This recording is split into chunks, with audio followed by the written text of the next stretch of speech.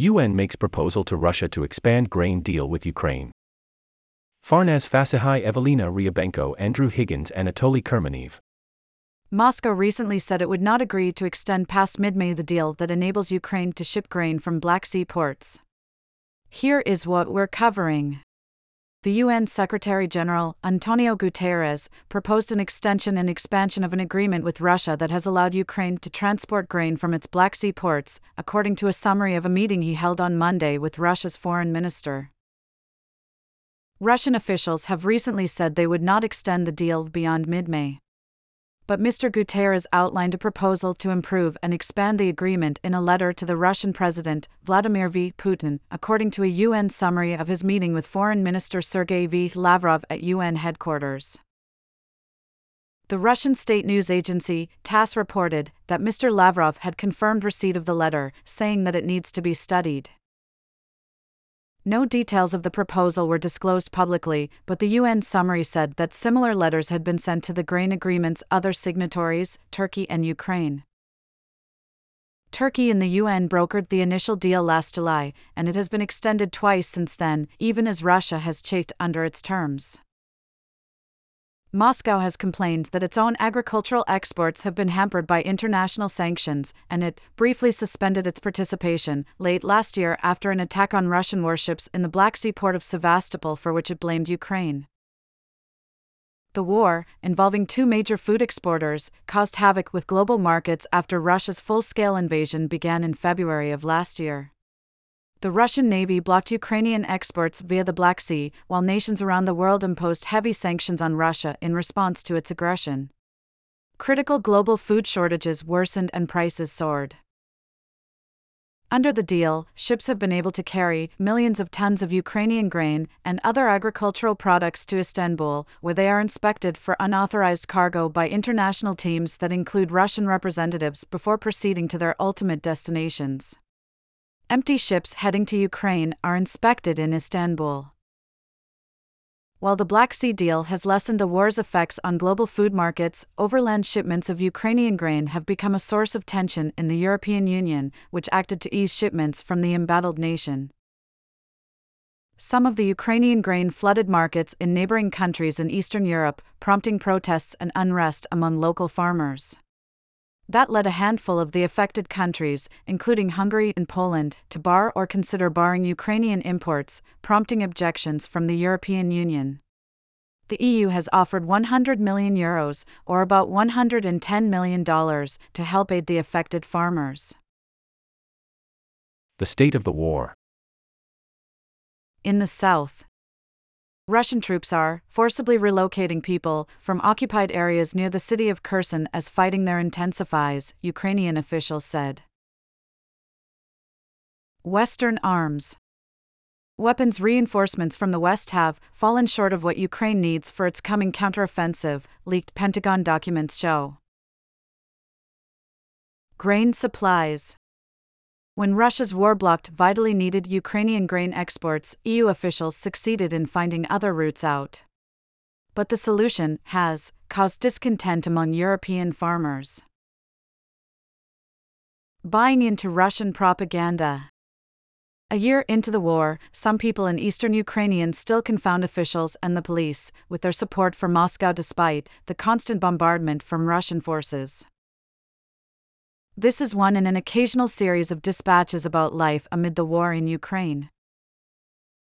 KYIV, Ukraine, small bunches of flowers play a big role in daily life in Ukraine. They are a gift for almost any occasion, and many people buy them simply to decorate their homes. Flower stands dot street corners in towns and cities across the country. So when Natalia Kondrashova ran into her friend Daria Tveranovich on a busy street in the center of the Ukrainian capital one recent morning, it was no surprise that both women were carrying flowers. The women embraced in delight and surprise at seeing one another.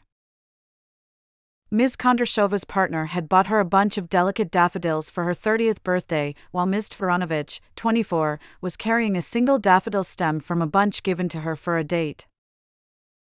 Flowers have always been special for our souls, said Ms. Kondrashova, to explain why blooms matter in Ukraine. At the beginning of the war, it was difficult to buy them. So now we buy them for ourselves and for our eyes.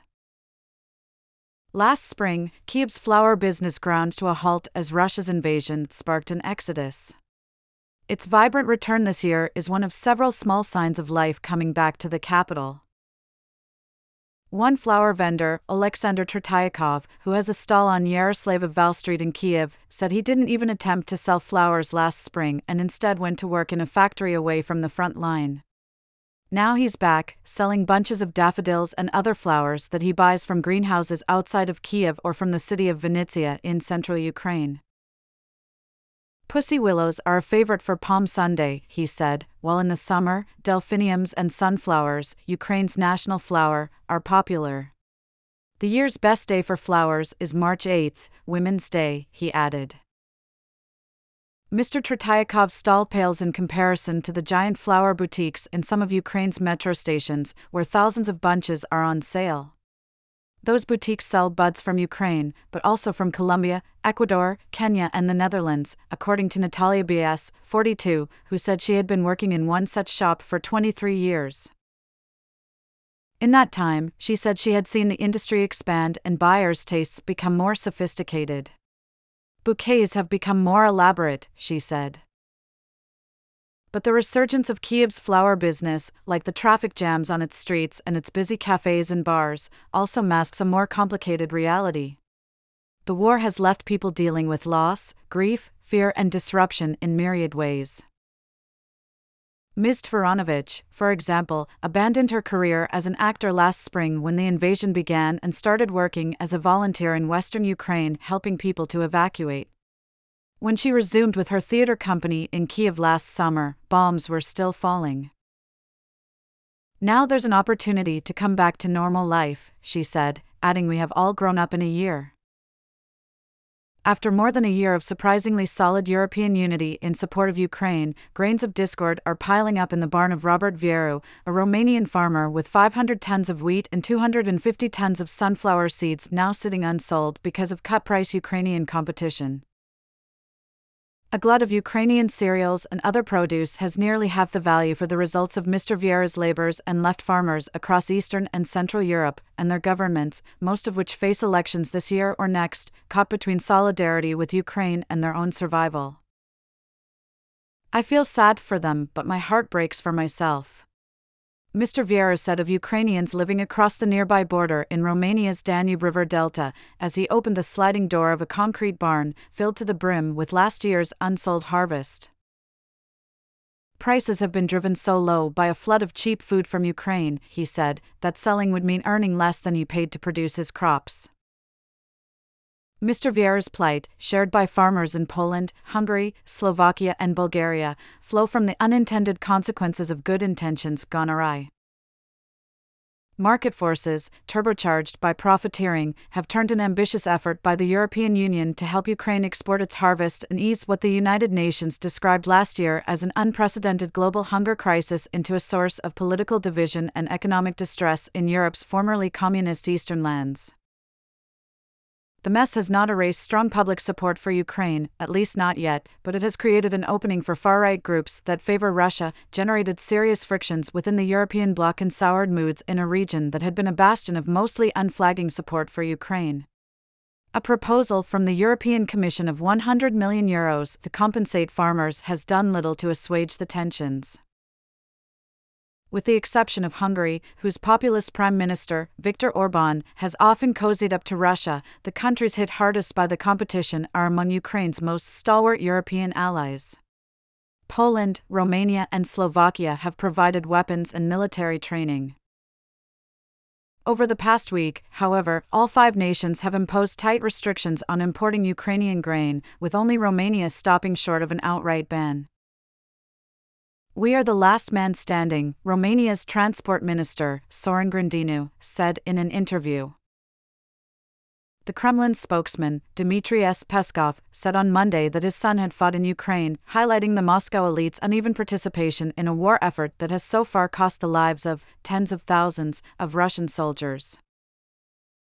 Mr. Peskov's remarks came after Yevgeny V. Prigozhin, the leader of Russia's Wagner private military company, said on Saturday that Mr. Peskov's son had served as an artilleryman with his mercenary group for 6 months. The son, Nikolai Peskov, 33, described his purported service to Komsomolskaya Pravda, a pro-government newspaper, in an article published the next day. On Monday, Mr. Peskov, President Vladimir V. Putin's longest-serving chief spokesman, was asked about his son at a daily press briefing. It is true, he did take part in the special military operation, he told journalists, using the government's euphemism for the war in Ukraine. He declined to provide further details. None of the accounts could be independently verified, and it was not possible to determine whether Mr. Prigozhin was pointing out a rare example of a wealthy young Russian's military service or was attempting a public relations stunt to needle Kremlin insiders. Mr. Prigozhin, a social media provocateur, has often criticized the country's elite for weak patriotic sentiment. In March, Mr. Prigozhin claimed that the son-in-law of Russia's defense minister, Sergei K. Shoigu, had joined Wagner. It turned out that the fighter he identified was of no relation to Mr. Shoigu, a frequent target of Mr. Prigozhin's criticism. Some elements of Mr. Prigozhin's account of the younger Mr. Peskov's service sounded like trolling. Mr. Prigozhin said that in Wagner, Nikolai Peskov had worked loading ammunition on an assignment that would have placed him miles behind the front line. He also said that Nikolai Peskov stood out from his comrades because he spoke English and looked too clever. Several acting and former Russian officials have volunteered for the military since the start of the invasion last year, using their service to bolster their nationalist credentials on social media. But it has been difficult to confirm details of their service, including whether they served in frontline roles. In 2011, Nikolai Peskov posted photos on social media that appeared to show him participating in Russia's obligatory one-year military service. Since Mr. Putin ordered the full-scale invasion of Ukraine last year, the younger Mr. Peskov has been goaded about further enlistment. Shortly after Mr. Putin announced in September that he would mobilize 300,000 men to fight, opposition activists claiming to be conscription officers prank-called him. "Obviously, I won't come," a man described as Nikolai Peskov told the prank callers after being asked whether he would report to the conscription office the next day. "I'm going to resolve this on a different level." But he told the Komsomolskaya Pravda newspaper that joining Wagner was his decision, saying that he had received a medal for bravery. He did not immediately respond to a request for comment from the New York Times.